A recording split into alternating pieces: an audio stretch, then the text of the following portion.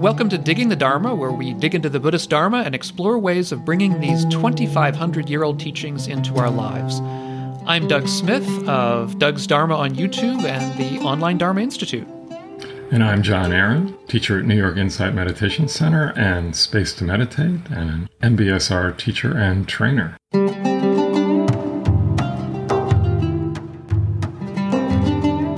Greetings, Doug.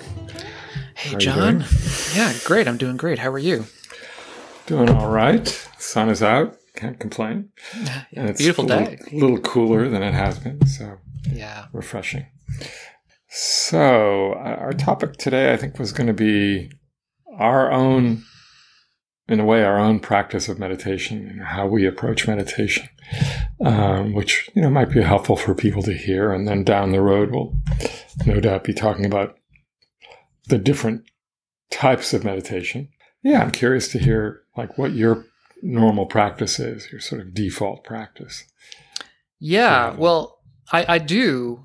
What I will say is that my practice should be better than it is. I guess we can all say that, but I feel that way, and that's why I'm going to start by saying that. Meaning what? Well, what I mean is that I do a half an hour of meditation every day. There was a time several years ago where I did 45 minutes a day, and I found that made a huge difference. Now, then you'll ask me, why don't you do 45 minutes a day now, Doug? And I'll say, I don't know why. But then the question becomes, why don't I do an hour a day? And I've heard people say you should be doing 2 hours a day. Anyway, but my default practice is to do a half an hour meditation every day after it's important to me to pick a particular time and space to do it in. I consider that almost part of the practice. I do exercise first thing in the morning when my brain is still shut down, because that means I can get through the exercise without having to think about it. Take a shower, and then I do meditation, because I find that doing meditation after physical activity keeps me more awake, more alert. And I prefer to be alert, because my tendency in meditation is to sort of fall half asleep. Every meditation is good. However, I prefer a meditation which is a little bit more alert, which is why I do it that way. Mm-hmm. The practice that I do in meditation is relatively unscripted, but basically I start by following the breath and just want to get in touch with my mental state at that time. What is going on in my mind? What are the concerns that are coming up? Just to see what they are. And is it the same obsessions or concerns that I've had in the last few days, or is it something new? Because I find that useful to my own practice to know whether there is something that is continually concerning me, which happens sometimes over several weeks or months, or whether there's something that just, it's just something that comes and goes. So what's the state of my mind? What's going on in my mind? What's going on in the world? Mm-hmm. That is to say, at the moment, what is going on in the world at the moment around me? It's just to calm myself, and also just to calm myself down, because one of the aspects that I find very pleasant in meditation is the calming aspect. So to calm myself down before the day. Then usually, as I get calmer and nearing the end of the meditation, I'll take some time for loving kindness meditation. I'll do a little bit of metta or loving kindness. And one of the practices that I've found very useful is that if I'm very worried about something, which happens from time to time, that loving kindness is extremely helpful to me. I find it as one of the most beneficial practices that I know of to sort of calm worries down. And the Buddha himself talks about that, about how it helps to calm fears. And so that's generally the practice that I do. I'm curious, when you say that 45 minutes felt better to you, or I forget what you actually said, but what was the difference? What do you notice as the difference? I found it was, well, what happened in the last 15 minutes that doesn't happen now? Well, it's not so much within the meditation; it's sort of the rest of the day. It was sort of like what I'm doing now, except more, in the sense that, it's 50% more time. And so I would find that it was better at sort of calming myself down, better at getting a handle on my own awareness of my own mental state, At the time, I was also trying to do some deeper meditation, and I found it was better at that, like, sort of meditations that will bring joy from within, just sort of spontaneously. Mm-hmm. And it was more helpful at that. I don't find the ability to do that if I'm doing a half an hour a day. But if I'm doing 45 minutes, or at least when I was doing 45 minutes, I found that that sort of thing could happen more spontaneously. Yeah. Makes sense.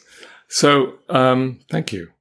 I have no judgments at all about 30 or 45 minutes. My practice, and it's been interesting this last 18 months, of course, because, as you know, we started this daily morning practice with what is now an ongoing Sangha. And so 3 mornings a week, I'm leading that at 8 o'clock, or I'm sitting with them at 8 o'clock anyway, which is generally a half an hour. But it's when I guide a practice, I'm also practicing.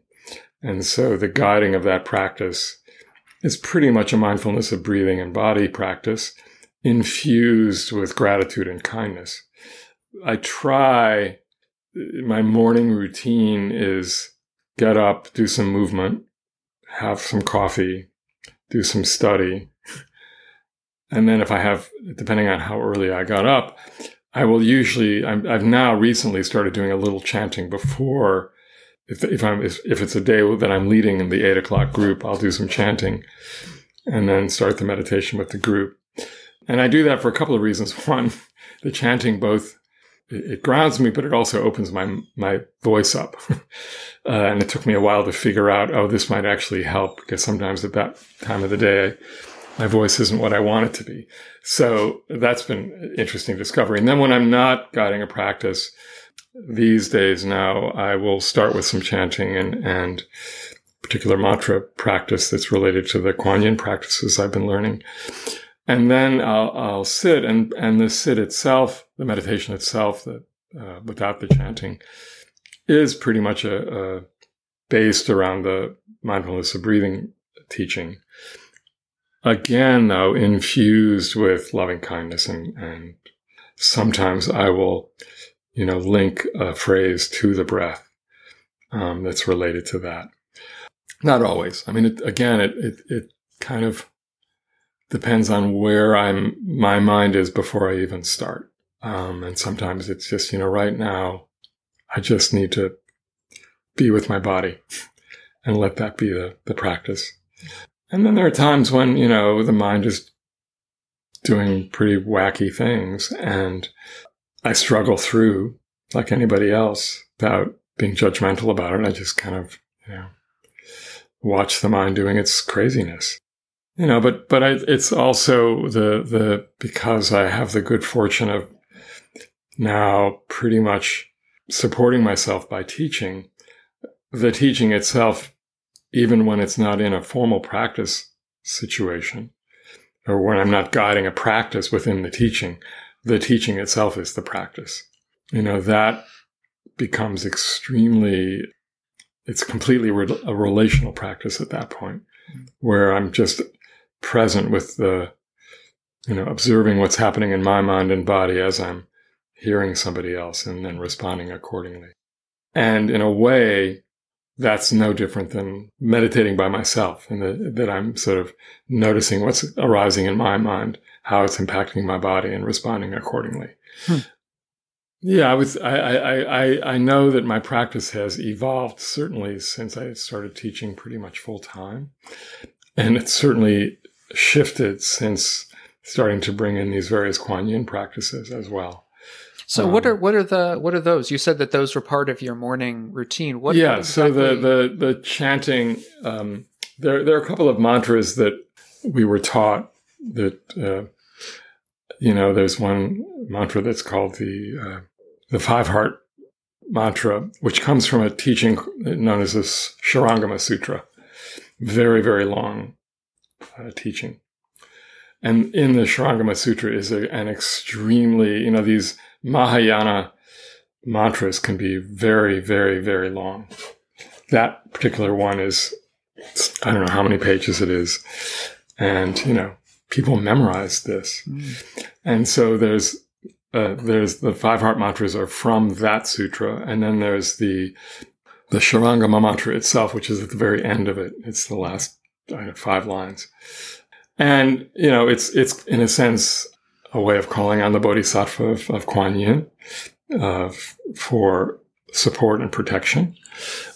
But it's also just it's kind of a cool, and it's in Sanskrit basically, and literally I do not even know the meanings of the word. I know the general feeling of the general meaning of the mantra, but not word by word.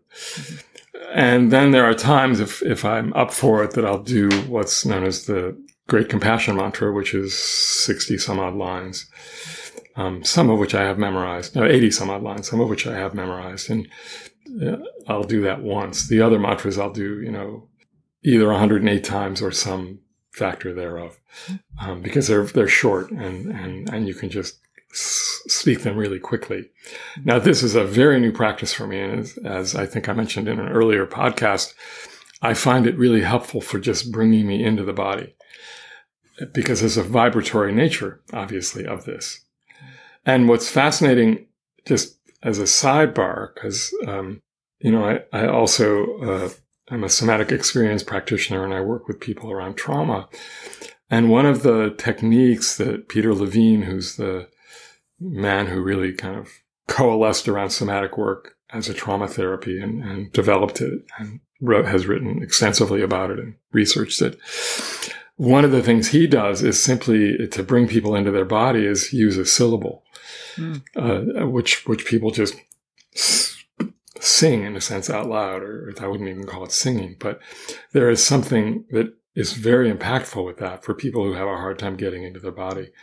So I found these mantras to be really helpful in terms of that as well. Well, there's the Om, the very famous Om. Yeah, of course. And there's, that begins a lot of mantras.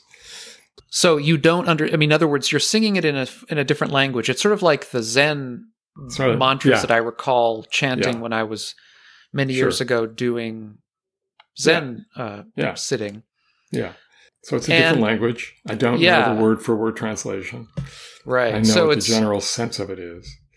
Is it, so in other words, it's not intended then so much to be a conceptual thing. It's not at all. Yeah. It's supposed to be more, calming or invigorating or I both? think it can be both, actually. Yeah. I mean, there's something calming about it, but at the same time, it is enlivening because you're feeling it so much. The Great Compassion Mantra, and again, this is all new to me in the last couple of years. It's much more, and both of these, frankly, when you're doing it with a group of people, it's a very different experience than doing it alone. Because the vibration of the whole group, it really brings something to that. Yeah, well, that's true of meditation in general, I think. Yeah, absolutely. The thing about meditation now, especially in COVID times, even when you're just meditating with a group online, there's still the feeling that you're all supporting each other, but you can't chant effectively together online. True. So often when I am with a group that's chanting, we'll listen to a recording. We'll all be chanting it ourselves while the recording is there kind of supporting us. That can be helpful. Again, this practice is still so, and I love the fact that it's new to me. It's really wonderful to bring in a new practice like this. And it wasn't until recently, because I've been trying to figure out, because in a class that I'm teaching coming up, which is about the foundations of mindfulness, I'm trying to figure out, well, what's an appropriate way perhaps to bring in chanting into that first foundation of mindfulness of the body. And it's so clear that if, for people who just can't make contact, just do some chanting, even if it just is Om, but because that sound alone creates a vibratory sense in the body. So there is some great value in that. It's interesting because in early Buddhism, that chanting that I know of was not a part of meditation practice, except insofar as they were chanting the Dharma. Teachings. The teachings. Yeah. But that's what's so interesting about it, and I've heard Ajahn Sucitto talk about this a lot when I've been with him, is that yes, you're chanting the sutras, and the chanting itself is the practice. But they don't talk about that. It's kind of interesting, at least in the early suttas. Yeah, but I mean, they don't mention it. That's true. It's not talked about in the suttas themselves. It's true. Just it's more done simply to preserve them. Yeah, because at the time, of course, they didn't have any writing, so and it's easier to remember things when you're chanting them. Yeah, and you're chanting them together so that you can keep an eye on making sure that you remember everything correctly, and if you get a word wrong, somebody will let you know. No question that it's and it's interesting that he never, because you do wonder. But it's also, I mean, as chanting is a devotional practice, and while the monks were devoted to the Buddha and certainly bowed in front of the Buddha, at that time they weren't. I mean, they were presumably chanting the refuges, but one does wonder, and that is one thing that was chanted, and obviously. That traditional chant, refuge chant, is both. It wouldn't be considered a practice necessarily. I mean, as you say, there's nothing that says, this is a practice or this is meditation. Mm-hmm. But the Buddha really didn't talk that much about meditation except in a couple of suttas, right? I mean, it's more about it was a way of strengthening one's mind, but it wasn't like, he said, go meditate. He said, I'm do this practice. But, he talked about meditation a lot. I mean, and he recommended it a lot. Yeah. But it was something that was done quietly. Right. One of the things about the Buddha is he didn't like loud noises. So that's maybe one of the reasons why he wouldn't have particularly liked chanting as a practice. I accept insofar as was necessary to. Is there actually something that says he didn't like loud noises? Oh, he hated people talking. Okay. When he would talk about when the monks were chattering on about stuff, he would say it's like a fishmonger selling fish by the river. Right. They should be quiet. So and they were sort of renowned among other teachers at the time of being very, very quiet. When they would come to the Buddhist Sangha, everyone was very quiet. Yeah. So, I mean, they had to have had time sometime to chant the suttas so that they could remember them, but presumably that was done. I don't know. That is, I mean, the nature of chanting is not like noisy. It's a kind of, I mean, you hear all sorts of different kinds of chanting. If you can go online and listen to, even from monastery to monastery, even though they may be chanting the same words, it's a very different. It just varies from tradition to tradition, from country to country, which is fascinating to me.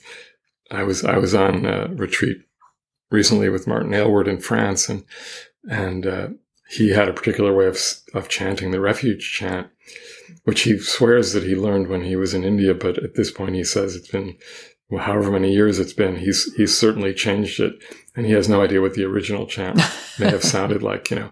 So and frankly, I will say when I've been with Ajahn Sucitto, who's got a wonderful voice, and he's usually has a number of monks with him when he's leading a retreat, and they have a way of chanting which I find appealing. But there are other times when I just think, oh, come on, they've got to do better than this, But for me, right now it's not about the musical quality of it. It's just about the vibratory quality when I'm doing it by myself. Right. And it's interesting because I've also taken it on the road in a sense. I've even when I'm, as I ride a motorcycle a lot, and I'll be riding the motorcycle and chanting this mantra a lot. Oh, that's great. Which is A, it helps me remember it, but B, it's like protective chant. So why wouldn't I want to be protected already? Yeah. And then it becomes somewhat meditative. Hopefully I'm not, getting into any state where I'm in danger. I mean, I'm not, but there is something about that. It focuses the mind. Yeah. So I would say that in the last years, my practice has changed quite a bit. I mean, my default practice had generally just been a kind of open awareness practice, which is, I suppose, still basically my default practice, but it's augmented by these other practices. To an extent, I think of my own practice as being partly conceptual. In other words, I mean, a lot of my work is, coming up with videos and doing, looking at arguments, looking at discussions, looking at papers, looking at and it's Dharma related. I mean, I guess I could, artificially separate that from practice, but really I think that would be artificial. It feels like practice to me to be looking at this material, and certainly within the early tradition that was, listening to the Dharma was considered a practice, and contemplating the Dharma and discussing the Dharma was considered practice. So, right. That's part of course. I mean, interestingly, when you were talking about chanting, it occurs to me that, a lot of my own learning about Dharma has been through people like Bhikkhu Bodhi. And whenever he begins a Dharma talk, he begins with, a chant, and he often ends with a chant as well. Yeah. And the first time I heard that from him, that was very foreign to me, because of course we don't do that in a normal philosophy talk. But, and there may also be somebody in the Sangha who's listening to him that chants. Basically, there's a chant that usually is said at the end of a Dharma talk by a monastic that, is basically thanking him for the chant, and that honoring him for the not for the chant, for the talk. And so, I've heard Bhikkhu Bodhi. He's got a kind of funny style of chanting, but it's wonderful to hear him do that. And then you hear, of course, Tibetan chanting, which is a whole other form of chant, and has a certain, of course, there are. I know every once in a while at Carnegie Hall they'll present these monks, who are doing their chanting, and it's kind of a weird phenomena out of context. But for my own practice right now, it's certainly enlivening it a bit, and as I say, it's helping me connect very directly to my body. And then, and the other thing is that, just as when thoughts come in the mind. So if you're doing formal practice and something is coming into your mind that's related to something you had just read, right? One habit of mind, especially for somebody like you, might be to start, really kind of thinking about it in a particular way. But in a sense, the practice would be more about, well, okay, so that's arising. What else is arising with that? How is the body and emotional and the heart receiving it, right? So there's a knowing of that thought arising. There's a knowing of the teaching arising or whatever it is. Then what happens? That's really key to one's practice. So. Yeah, this is something I learned from you, actually, and I thank you for it, because it's not something that I would have.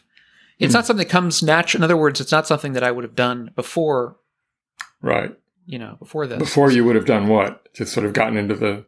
Yeah. I mean, because for somebody from a philosophical background, I think, from like myself, it's the philosophy is an end in itself, and it spins itself out, and the danger there is it becomes very scholastic, and you get lost in arguments and disputes, which is the danger. And this is one of the dangers that it comes up every day when I study this stuff with myself and looking at other people online or in articles. Yeah. The dangers of arguments and disputes are everywhere. Yeah, it's fascinating to watch that. Yeah, well, and it can be very sad too. Yeah. And to me, it's just, I feel it here. I feel it in the chest. I feel it in the stomach. It's a tightening that happens very quickly with a lot of discussions, because people get very invested in their own point of view. And I get just as invested as anybody else. And it's this kind of practice that you just mentioned that is so helpful to beginning to get myself out of it, by dropping down into the body, by trying to, by realizing, first of all, the dangers. And because there's, practice has its benefits, but also it can go off the rails in various directions. For sure.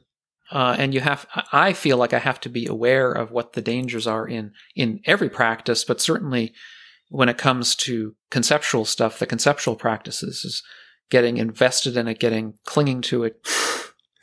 Right. You can, you're sort of observing these discussions or these at times arguments, going on around various teachings, and you're part of that. And then you go to meditate, and all you can do is sort of think about that argument and I'm right, he's wrong, etc.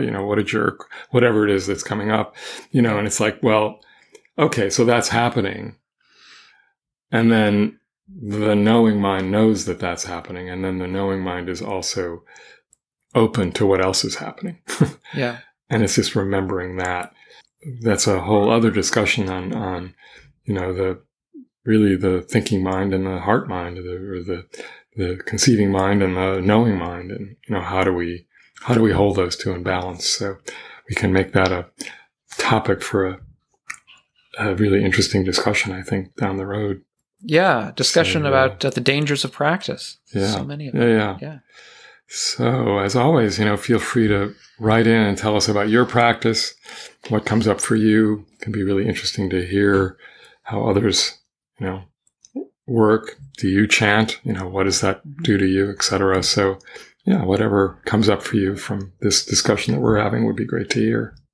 Yeah, I would love to hear it. Yeah. So, thanks for the true confessions. Well, thanks for your Meditators teachings. Anonymous. Yes. Yeah. Okay. All right.